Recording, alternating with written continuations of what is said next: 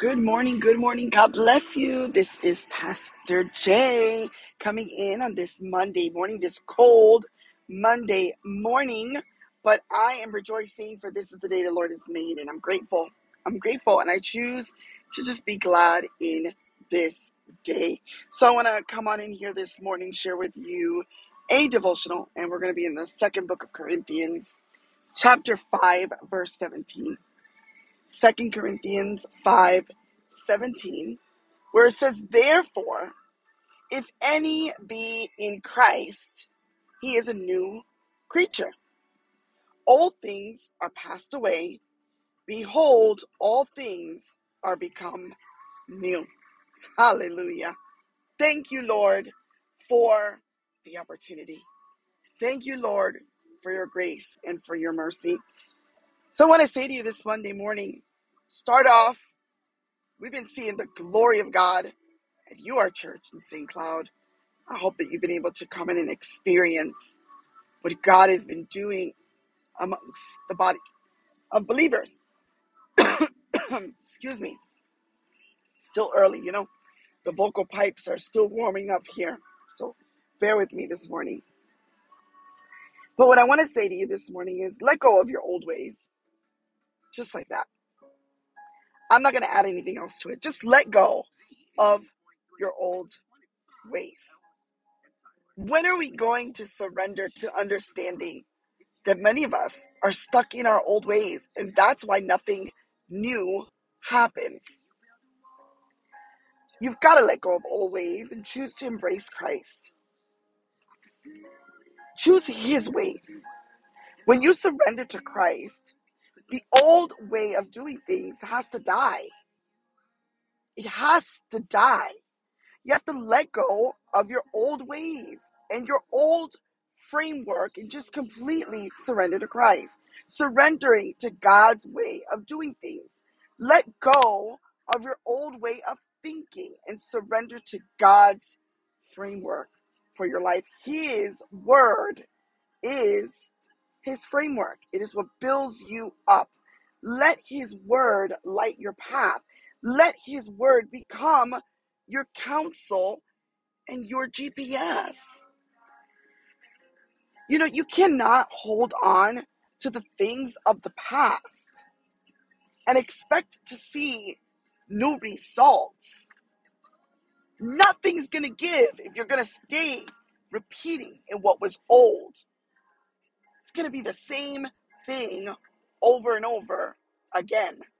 You cannot hold on to the old man habits and his old appetites and expect a different outcome.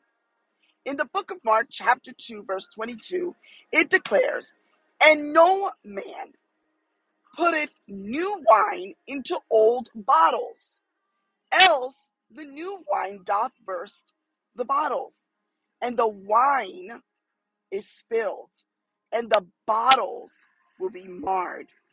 But new wine must be put into new bottles." That's your King James Version. I know that's a little bit different. Read it though. Mark chapter 2, verse 22. So what we've got to do is we've got to let go of the old heart and embrace the new heart. God's new heart. Again, I'm going to say that. Let go of the old heart and embrace God's new heart. In the book of Ezekiel, chapter 36:26, it declares, "A new heart also will I give you, and a new spirit will I put within you, and I will take away the stony heart out of your flesh, and I will give you a new heart." And let me read that again. I'm so sorry. "I will take away the stony heart out of your flesh, and I will give you an heart of flesh." So let God take out the old stony heart and let him give you a heart of flesh. Let go of your old ways and let God thoroughly examine and weigh your heart. Say it again. Therefore, if anyone is in Christ,